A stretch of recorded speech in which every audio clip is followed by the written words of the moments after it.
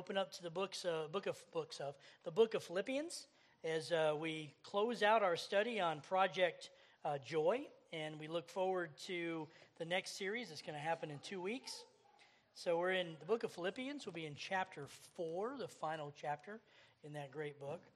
And just a little touch about the future. For those of you that are looking at the bulletin and wondering what it's going to be like next week, I encourage you to be here, to invite your friends. We have a guest speaker all the way from, Tom, where's he all the way from? North Carolina. Yeah, I'm not a big fan of North Carolina, but we do have a lot of good people that have come up there, and they came to their senses and moved to Alaska. So there you go. There is proof that there's some good people there, right? Yeah, you might. So we have a brother coming up that's going to be preaching. Tom has introduced me to him, and his name is, and Phil, you'll like this, brother. His name is Pastor Outlaw. Okay, that's his real name. I think on his birth certificate, right? So it's not a nickname. Am I correct? Okay, it's his real name, Pastor Outlaw. He's an old believer who knows Jesus and has served him for a very long time. And he's come to give us some wisdom from North Carolina, but hopefully from God's Word. And I know he will. So I encourage you to be a part of that, and to be able to hear. Bring a friend. Yeah, this is definitely going to be one of those sermons you don't want to miss. We'll definitely record it, put it up on the internet, but you don't want to hear it on the internet. You want to hear it live and in living color, as they say. Very good. So that being said, I want to encourage you to open up the book of Philippians as we finish out this series. So we've been doing Project Joy because Philippians has often been known as the book of joy, because Paul talks more about joy than about anything else there is. Last week we talked about, let me get my title right here. Last week was what was the prize? We talked about the prize that you get in the end, that Paul talks about running for a prize and going for that. This week we're going to get into some nuts and bolts. Now you'll notice that Paul's epistles, especially these short ones, tend to be divided up in theology and practicality. And so the first couple chapters was dealing with the theology behind it, and the last 2 chapters has been dealing with the actual nuts and bolts of how you apply the joy to your life. And so last week we talked about some hard subjects. We talked about what life is going to look like when joy isn't always there. We're going to continue with that theme because I think it's important that we recognize that joy isn't always something that we always feel.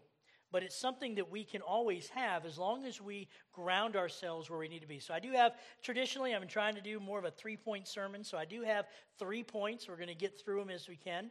But before I even get to that, I think it's important that we just go ahead and read through a portion of the scripture that we're going to be dealing with this morning. Starting in chapter 4 of book of Philippians, the first verse, we're going to go ahead and read. Therefore, my beloved brethren, whom I long to see my joy and crown. In this way, stand firm in the Lord, my beloved. I urge Euodia and I urge Syntyche to live in harmony with the Lord, in the Lord. Indeed, true companion, I ask you also to help these women who have shared my struggle in the cause of the gospel, together with Clement and also the rest of my fellow workers, whose names are in the book of life. Rejoice in the Lord always. Again, I say rejoice. Let your gentle spirit be known to all men. The Lord is near. Be anxious for nothing, but in everything by prayer and supplication. With thanksgiving, let your requests be made known to God. And the peace of God, which surpasses all comprehension, will guard your hearts and your minds in Christ Jesus. Finally, brethren, whatever is true, whatever is honorable, whatever is right, whatever is pure, whatever is lovely, whatever is of good repute, if there is any excellence, and if anything is worthy of praise, dwell on these things. The things you have learned and received and heard and seen in me, practice these things, and the God of peace will be with you. Paul continues in verse 10, he says, but I rejoiced in the Lord greatly, and now that at last you have received your concern for me. Indeed, you were concerned before, but you lacked opportunity. Not that I speak from want, for I have learned to be content in whatever circumstances I am in. I know how to get along with humble means. I also know how to live in prosperity. And in any and every circumstance, I have learned the secret of being filled and going hungry, both having abundance and suffering. I can do all three things through Christ who strengthens me. Nevertheless, you have done well to share with me in my affliction. You yourself also know, Philippians, that at the first preaching of the gospel, after I left Macedonia, no church shared with me in the manner of giving and receiving, but you alone. For even in Thessalonica, you sent a gift more than once for my needs. Not that I seek the gift itself, but I seek for the profit which increases your account. But I have received everything in full and have an abundance. I am amply supplied, having received from Epaphroditus that you have sent, a fragrant aroma, an acceptable sacrifice, well-pleasing to God. And my God will supply all your needs according to his riches and glory. Now to our God and Father be the glory forever and ever. Amen. And then he has the final two verses of greeting for the people that are there. So this passage is a final passage that we're going to be dealing with today. And the title of this sermon is Providence and Peace. Last week we talked about having a peace and having a joy in every circumstance. So we talked about having the idea that God is just filling us with joy. Today we're going to take this idea of joy and we're going to turn it to the idea of providence and peace. And really, if you look at it, the first point that I want to deal with is that peace with God really begins with a kind of like-mindedness. You see this in the very first verse as Paul is talking, the second verse where he talks about to live in harmony. He's urging both these two women to live in harmony with the Lord and in the Lord. This word harmony is an interesting word. It's the word in Greek is proneo. It means like-mindedness. It means to have a mind that's very similar. Now I say that and already, some of us that are a little rebellious and have a little bit of an outlaw streak, we tend to walk to the beat of a different drummer. And I don't know any parent that wants their kids to follow lockstep with all the kids in their influence. We don't like the idea of peer pressure, and we want our kids to be independent and thinkers that are focused on what God has called them to do, but be able to think on their own. But what Paul is trying to say, that there needs to be a level of like-mindedness within the body of Christ. Now you're seeing a shift here. Paul is moving away from chapter 3 and going into chapter 4 as he starts to get into some nuts and bolts. Before he was talking about sort of a debating style, sort of an overview of what it looks like. But now he's getting into the personal side and how he deals with this personally. We mentioned a few weeks ago that the people that are in this room that call themselves Christians are individuals that are going to spend eternity in heaven, and they're going to spend eternity with us. And so we ought to at least get along with the people that are in this room, because heaven is big, but it's not so big that we can hide from people, right? There's not going to be any hiding. We're going to know each other as we're known, and we're going to love and live for all eternity with the people that are right here. And so it's important that we develop this like-mindedness. There is something special when you're gathering with Christians, people that are close to you, people that you're in a faith fellowship with, and there are so many things that go without being said that within that group. There is a sweetness to a kind of fellowship and a gathering when you're all together, and you don't have to put on airs. You can just be yourself, and you can love Jesus without any kind of a barrier in between. A lot of times when we're dealing with non-Christians or in the secular world, there are barriers that have been erected by the government or by our employers or by ourselves that don't let us completely share 100%. But when we're with our believing brothers and sisters, there ought to be a level of like-mindedness as we move closer to the Lord. We may not always agree, but there should be some baseline agreements that we have. We should all agree that Jesus truly is in us, moving through us, and wants to use us as his hands and feet into the community around us. So peace really begins with this like-mindedness.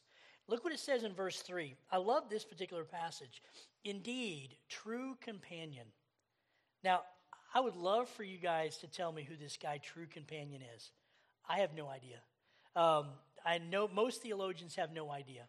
The word there that is using in Greek is syzygos for companion, the true companion. But what that means is, if you actually translate that into actual words, it's the word yoke fellow. Yoke fellow, like yolk with eggs, and then fellow isn't like a dude on the street. Yoke fellow. When I was first getting involved in the Christian church as a young man, my father was invited to be part of the deacons of the church that we were serving. I wasn't a pastor yet. I was just a Sunday school teacher. We were just sort of moving. And my father was commanded as part of the deacon body to have a yoke fellow. A yoke fellow. Does anybody in here, you can raise your hand, anybody know, has anybody been a part of a yoke fellow ministry? A deacon and yoke fellow ministry? That must be like a deep south kind of thing. I know it's kind of odd. Maybe it's old school Christian thought, but I liked it because what that meant was my father, who is now a deacon, had to train a replacement. And so it was his duty as a deacon, his primary function was to pick somebody in the congregation that was a young man that was going to be a viable candidate for being a deacon, that he could bring alongside him and train him up so that one day when he's ready to step away from being a deacon, there's somebody younger able to take his place. So my father did what he did a lot of times is he came up to me and said, "Hey, guess what you are now?" I'm like, "What am I now?" He goes, "You're my yoke fellow." And so I said, "Why do I want to be an eggman?" And he goes, "It's not an eggman. You're a yoke fellow. You're going to help bear the yoke that God has placed upon me." I'm like, "What kind of yoke is that?" He goes, "I'm a deacon, and you're my deacon in training."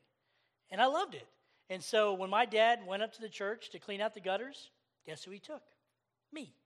When my dad went to visit the nursing homes because the pastor wasn't able to get to there that week, guess who he took with him? Me.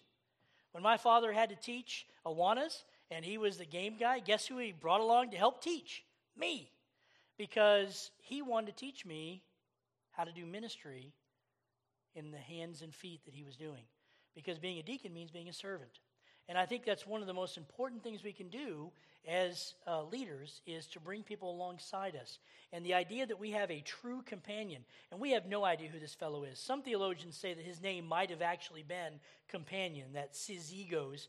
We don't really know for a fact. We do know that the word is translated true companion, and almost every version uses that a form of that word.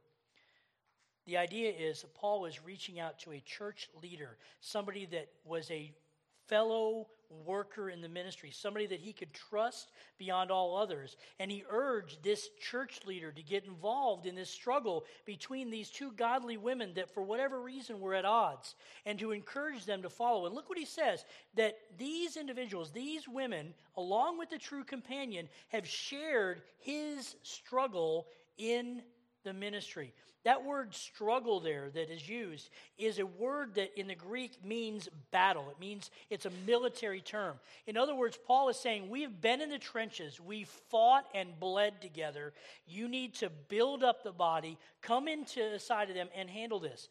You know, I tell you, it's amazing how strong personalities within the church can do great things. If we have strong personalities in our church, there's almost nothing we can't accomplish. There's almost no door that we can't crash through. There's almost no wall that can't be knocked down in front of us. The problem runs into is when strong personalities begin to disagree, right?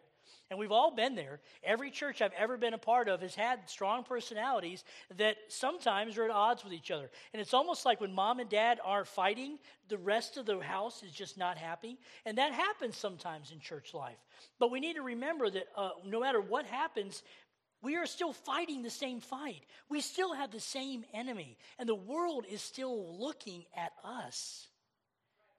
And if we can't work things out here, how in the world can we attract other people to be part of what we're doing? And remember, the battle, and this is what Paul is trying to remind them, the battle is bigger than the little nitpicky fight that we're having right now. The battle is larger than this. We are fighting a war for the souls of all humanity. We're talking, and that's easy to say, that all humanity, right? We can throw that out there. But let's be more specific. We're fighting for those people that are lost living in Kenai, Alaska. We are fighting for the lost souls of Nikiski. And you don't have to go very far into Nikiski to find the lost souls. You don't have to go very far in Kenai to find the lost souls. They're here. This is the battle that we're waging. This is the fight we're trying to win. We know that the ultimate war has been won, but we also know that the nuts and bolts of the battle on a daily basis is something that we have to fight. And that's what he says here. Clement and the rest of my fellow workers. These are people that are all in the book of life, he says. These are all Christians. They are moving together. And then Paul decides he wants to go into the next step, right? He's urging them to be like-minded so that this peace can begin to grow and manifest itself, because it's that peace that's going to be attractional to people that are outside of us. And then he goes to verse 4 and he says, rejoice in the Lord always. Again, I say rejoice. Remember, this is how that peace begins. It begins with us having a like-mindedness. And I'm not saying that we should always think like us, right? If we're all seeking to have the mind of Christ, and he is our example, he's the one we're seeking to go for, you don't have to think like Al, you have to think like Jesus. And if Al is thinking like Jesus, and Eric is thinking like Jesus, and Tom is thinking like Jesus, guess what? We're all thinking alike. And our focus is not on our flesh, but on him. And that's when the joy begins to start manifesting itself. And then it comes into the next stage, which is trust. Peace and trust go hand in glove. You cannot have one without the other. And that's why Paul starts it off by saying, rejoice always. Rejoice always. And look what it says in verse 5. Look what it says. Let your gentle spirit be known to all men. Let your gentle spirit be known to all men. I cannot stress just how powerful that is. There should be a gentleness just completely immersed with peace that exudes out of us. And that's hard for some of us that are a little gruff, right, Phil? It's hard. Am I picking on you, right? Because you're crusty. You are, brother, crusty Phil. I love you, brother, but we're like this, right? Old Testament truth. I love it. Yeah. But the gentleness needs to be there. And I know, and I've spent a lot of time with Phil, and I pick on him a lot. But the truth is, he has a gentleness and a sweetness about his soul. He wouldn't have been a teacher for as many years as he had if he hadn't had that. Because I've seen some of those kids that have come through his ministry there, and they're changed kids. But there is a gentleness that's there. There's a meekness that comes in, a willingness to be able to serve. And this is where it begins. That peace starts when we trust that God is going to have our back, that he's going to be there for us. That gentle spirit flows through us. And this is why we need to be gentle, because look what he says in the last part of verse 5. He says, the Lord is near. Now, if you have a New American Standard, you'll notice that that's a standalone sentence. That the first sentence was, your gentle spirit be known to all men. Then there's a period. Now, we know in the Greek there were no periods, and so this is something that the translators have done when they moved it into English to give us a better understanding of the way the Greek is constructed.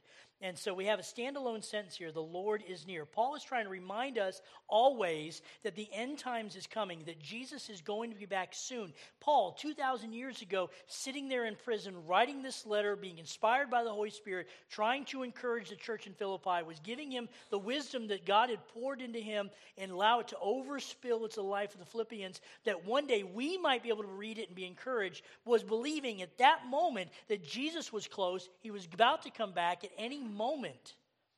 That's a beautiful thing to have as we sit there in the midst of whatever problem we're having, when life is crashing around us, when the turmoil is seemed to be without end around us, as we struggle to find a place of peace in the eye of this hurricane, and we wonder, where is God? He is near to us, and he is close to returning. I don't know when he's coming back, but in every age has always said that. But it's hard for me not to look at the news. It's hard for me not to see the events that are playing out in front of us and think to myself, how can the end times not be almost right now? I mean, I really feel like we have just a short period of time left. Now, as a father, as a hopeful grandfather, as somebody who likes wants to see my kids grow up and live and love and have kids and go to do the things they want to do, I don't know if I'm incredibly ready for God to come right back. But there's another side of me as a Christian, as the individual that loves Jesus with all my heart and soul, with my greatest desire is to be able to see him in the flesh, to be able to see faith wither away to where it's no longer needed, to where I can live by sight and not faith, to be able to walk hand in hand with Jesus for the rest of eternity. That is so attractional to me, I cannot even begin to imagine. And as I get older, as I get closer, hopefully, to glory, then this becomes an even greater desire for me. But that peace needs to be in part of our life. And it begins with verse 6. As we have that gentle spirit, he says, be anxious for nothing. Don't be anxious, he says. We need to allow this anxiety and the frustration and the fears of life to fade away and allow God to move through us. This is hard to do. I'm telling you this right now because there are times in our life when peace is not there. And I want you to know that Paul is not writing this from a place of high theology. He's not sitting in a monastery somewhere protected by high walls against the problems of life. He's sitting in a prison. He knows what it's like to live a tough and hard life. He's writing this passage for those times when peace seems to be lacking. And he gives us 3 basic commands. He says, first of all, don't be anxious. And look what he says after that. He says, in everything, prayer and supplication with thanksgiving. Let your requests be made known to God. Do not be anxious, but in everything you do, you should bathe it with prayer. You know, there's something about this when it's, and this just ties right back into the like-mindedness, ties back into the peace, it ties back into not being anxious. When you can trust that God has your back, when you can trust that no matter what happens, he's going to carry you through this because he is closer to you than a brother. And I know a lot of theologians in verse 5 like to say that Paul is talking about end times there, and I think he is. But I also see that that Paul is speaking about the Lord being close to us, like Jesus said when he said he'll stick closer to you than a brother. We should be anxious for nothing. Bathe everything in prayer. When we have minor frustrations and irritations with people that seem to sap our like-mindedness and our gentleness and our peace, and our frustration seems to override us, a lot of times that can pass away if you just spend time in prayer. You know, I wonder if these 2 ladies, Euodia and Syntyche, what it would look like if they spent 20 minutes a day praying for the other one. And I'm not saying praying that God move them to a new church, right? Because that's a prayer, and that's it is. You know, preachers love to say, you know, all church members are a blessing. Some bless you when they come and some bless you when they go, right? So we have that saying amongst ourselves, but I don't know a pastor at all that would pray that somebody would leave his congregation. I mean, that would be bad, wouldn't it? And no church member should pray that somebody should leave. We should, but imagine about this. If you have somebody that you're kind of frustrated about, like, you know, anybody, and you spend 20 minutes a day praying that God will bless them, bring them peace, be with their kids, allow their job life to be prosperous, to guide their understanding in Scripture, and to pray that give you a heart to be more loving towards that person that you don't like very much. Imagine what it would be like in your life if you were able to do that. Imagine how long those feelings of frustration would stay. I would have to say that as you moved through this, that you would no longer have a problem in your interaction with that individual. And I think it's important that we look at this because every church struggles with this. Our church struggles with this. We all have dynamic personalities that are changing and growing, and people make mistakes. And there needs to be a level of grace and peace that flow through our congregation that cover over those things. And when we can't seem to get past it, we need to pray past it because that's where God will use us the most. Look what he says here. He says, with thanksgiving and supplication, we let our request be made known to the Lord. Verse 7 says, the peace of God, which surpasses all understanding, will guard your hearts and your minds in Christ Jesus. I have dwelt on this passage a lot because I have sought the peace of God. You know, there were times in my life where I sought him more on an intellectual and a theological level because my life was pretty good and decent, and I had very few problems. Those times in my life were very few and far between. And I found that the majority of the time that I have spent looking at this, seeking that peace that passes all comprehension, I've asked myself, what does that really mean? What does that look like? How can I have that in my life? I think it goes back to what he says before. We begin by rejoicing. We seek to have a gentle spirit, and we choose not to be anxious, but pray about everything. One of my favorite heroes in the faith, Martin Luther, used to spend 45 minutes to an hour and a half in prayer every day. Before he did anything, he'd get up extra early, he would pray. And I've had extended prayer times. I think the longest that I've ever spent in prayer has been about an hour. And, after about 15 minutes in, you kind of almost run out of things to say. Have you ever been in that situation where you're praying? You probably haven't. Maybe it's just me. But I had that problem. And I get to a point where I'm like, well, I've gone through my list, right? I prayed for all the people on my list. I've prayed for the things that I'm going for. I have my shopping list of prayer requests that have already been gone through. Now where am I at?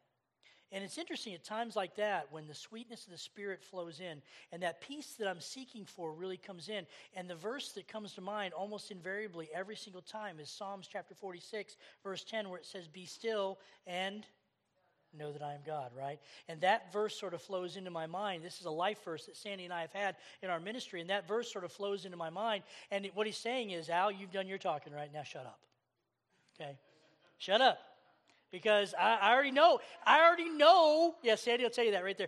I already know what your needs are. Because the Bible says he already knows before we ask. His Spirit is already within us groaning for things we don't even know that we should be asking for. So in all reality, pulling out our shopping list, we don't really need to do that. But it does get us in a nice frame of mind, right? And it allows us, once we get through all that stuff, right, that we can get into that place where we can sit there and just be quiet, be still, and let God speak to us. And I'll tell you, one of those times, usually a lot of those times, happens, and then all of a sudden, things start bubbling up in my mind, right? Things that I didn't think about, things that I had not thought about, things that I have offended God about, things that I need to repent about. And then occasionally, every so often, if I get past that time where I'm now in a place where I've been able to deeply ask for forgiveness and things that I know that I've wounded the heart of God about. And then I get to the next step, and that's that rejoice in the Lord always. That's when, and I know you guys have one, even if you're not a singer. And I know some of you guys, like my brother Tom, I love you, but you've told me time and time again that God never gave you the gift of singing. Am I correct? Okay. Yeah. Not going to be singing. I got you right there. But I know for a fact that God has placed a song in your soul that resonates with you. And it's at those times when you get past that moment where you've cleared all the blockages and the Holy Spirit is just feeding into you, and that peace starts to radiate out from your your nose and just sort of all the way to your fingertips. You know what I'm talking about? Yeah. And then it's at those times, for me at least, maybe it's just me, it's at those times that songs start to come up to my mind. Sometimes it's simple, like a chorus, like just something easy. Other times it's deeper. One of the songs that comes up in my prayer time right now is a song by, I can't remember his name now. The song is The Chain Breaker. The Chain Breaker. Have you heard that song? He's the chain breaker. He's the way maker. And I start hearing that song. It's being sung in my mind, so much so that I have to start singing it. So it's a good thing I do my prayer time alone with a closed door, because I'm not much of a singer either. But these songs come out of me, and I have to let him sing. And then as we flow through those times of the songs, as they flow through me, it's almost as though I'm completely drained. And it's at those moments, once everything is gotten out, that God can begin to really fill me with what he wants to share with me. And it's at those times, that peace that passes all understanding really fills you. This is what we're looking for. And this comprehension that's passing all of our whatevers is there to guard our hearts and our minds. This is so very important. The enemy is constantly seeking to destroy us. The Bible says he is a roaming lion, seeking whom he may devour. He's looking for a way to get into your soul and into your life. And if he can destroy your peace, he can destroy your joy, he can eliminate your ability to worship God on an hourly, daily, minute by minute basis. If he can strip that joy from you, then he knows that he's got you right where he wants you. The next step is going to be to fall into sin. I'm reminded of the interaction in the book of Genesis when Cain was struggling after the sacrifice. You know, oftentimes we give Cain a bad rap. And he was a horrible sinner. He was a murderer.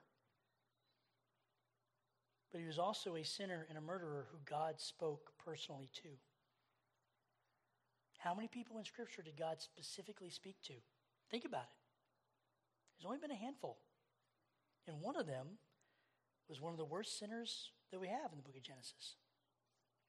And look what God said to Cain. He's like, beware. Sin is crouching at your door. You're about to go into an area you don't want to go. Turn back. If only Cain would have listened. It's interesting. The third and final point that we're going to get to is peace. Peace comes when we begin with like-mindedness. It continues as we place our trust in Him because peace and trust go hand in hand. And the final thing is focus. Peace really matures as we begin to adjust our focus. Finally, brethren, verse 8, whatever is true, whatever is honorable, and then he goes through that whole list, dwell on these things. You know, when time is not going well, and in my role as a pastor, I've had many times where I've had folks in the office, and I don't normally like to do marriage counseling in a small church, and I've talked about this before. It's weird when in a small gathering like this, it's hard for a pastor to do that kind of work because when it's all said and done, good, bad, or indifferent, I know too many secrets in families, and it's hard for people to sit. And every single time I've done this, the family that I've worked with has left the church, even if the marriage counseling was successful. So I try to stay away from it. I try to farm this out to people that are respected in the community, that are Christian. Not saying I won't. I'm always hesitant about it. But in that, I think it's important for us to remember, and when I do get a chance to counsel people, I always encourage them to focus on things. A lot of times when somebody comes to me and says, you just don't know, Al, my wife is just, she's so hard to deal with. My husband is just complicated. And it's easy to focus on the negative, right? The negative is in front of our face. But what happens when you focus on the positive? Focus on the things that you enjoy about your spouse. Think about the things that you enjoy about your child. Think about the things that you enjoy about hanging with your coworker or individuals that you're at odds with. There's got to be at least one or two things that you can actually hang your hat on and say, this is something I really enjoy and like about them. If you are able to dwell on that, I know a lot of times in verse 8 tends to be things like, well, we got to watch the movies we watch, we got to watch the music we listen to, we got to watch the friends' advice that we talk. But I don't know if Paul is actually talking about that. I think Paul may be alluding to some of that, but I think if you really think about it, if you look at the personal nature of verses 4 through 9, you see that he's really looking at the personal interaction between individuals. Specifically, I know he's talking about this interaction between these two women, but imagine what it would be like as you're beginning to pray for them 20 minutes a day if you begin to focus on the things that are true, the things that are honorable about the other individual, the things that are right that the other individual does, the things that are pure that the other individual represents, the things that are lovely about them, whatever is a good repute in their life. If there is anything that's excellent about them, if that's what you're dwelling on, worthy of praise, dwell on these things. It's amazing when you magnify the good, how the bad tends to slip away. And you can be able to focus on what God has really called us to do. Look what he says here in verse 9. It comes to our final bit. He says, these things you have learned and received and heard and seen in me. He says, I've done all this in front of you. I've done this while I was with you. I've done this in our writings. I've done this in our interactions through every other aspect of my ministry. Everywhere I've gone, I have done this so that you can see that I'm doing this in front of you. Now I need you to practice these things in reality. And he says, if you do that, the God of peace will be with you. We start off with like-mindedness. We put our trust in Jesus.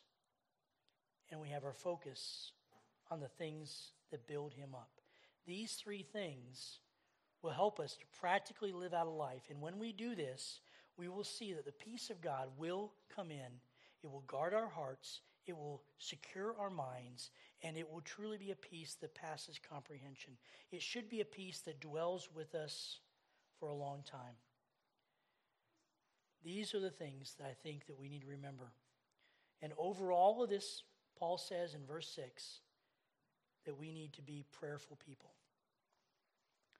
This is something that I've learned in my life, that prayerful people are peaceful people.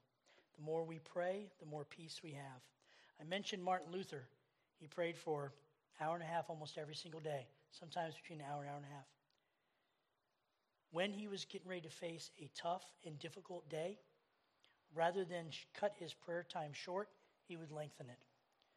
He would say often that when he had a busy, horrible day and he knew things were going to happen, that he would double or sometimes triple his prayer time. He felt that God could do more in prayer than he could do with the time if he didn't do it without prayer. And so that leads right into what Paul says later in the epistle in chapter 4 when he says, I can do all things through Christ who strengthens me. It begins with being in Christ and letting him strengthen us. The only way that we know the heart and mind of God to be in Christ is to spend time with him. So I would encourage you guys, pray more, complain less, focus on the good and the joyful, and seek his peace. If we do these things, we will be the kind of community that the people that aren't in this building today will want to be in this building tomorrow. It begins with us.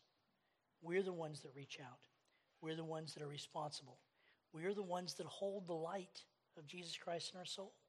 We are his image bearers. Are we doing the job God wants us to do? If you don't know Jesus Christ, your personal Savior, much of this message was probably not for you. But I know this, that you do not want to leave here today without getting your heart right. And if there's anyone in here that's never knelt their knee to a holy God, never taken their will and said, God, it's not my will but yours. If there's anyone in here that's never repented of their sin, never truly believed that Christ died on the cross and rose again, I encourage you, don't leave here today without getting your heart right. Because it's important that we begin every good and faithful movement with the right course, which is salvation. We mentioned it with the kids today, that we need to start off by putting your helmet of salvation on. So the altar will be open for whatever you need, whether it's salvation, whether it's just a moment where you need to give a burden up to God, or whether it's just that God is speaking to you and you want to hear more. I encourage you to use the altar for whatever he is leading you to use it for. Let's go ahead and pray. Dear Heavenly Father, we thank you for the day you've given us. We thank you for the privilege to be here in this space. Father, I don't know all the things that each one of us are dealing with, but I know that everybody in this room is struggling in some way or fashion. Father, I ask that you'll give each one of us a measure of peace, a measure of grace, a desire to spend more time with you, that we might be able to hear your heart, your word, your message, that we might be able to hear that song magnify in our life, that we might truly be able to see what you would have us to do in the days to come. Father, we know that the fields are ripe unto harvest and the workers are few. Father, I ask that you'll raise up godly men and women in this church to be workers, not that we might be known as a working church, but that we might be known as a gentle, faithful church that serves you and follows you, every one of us, to a man, woman, and child. Lord, we love you and we thank you. We just put all of our concerns in your hands. If there's anyone that doesn't know you, don't let them leave here today getting their heart right. We ask this now in the name of your Son, our Savior, Jesus Christ. Amen. Brother Phil.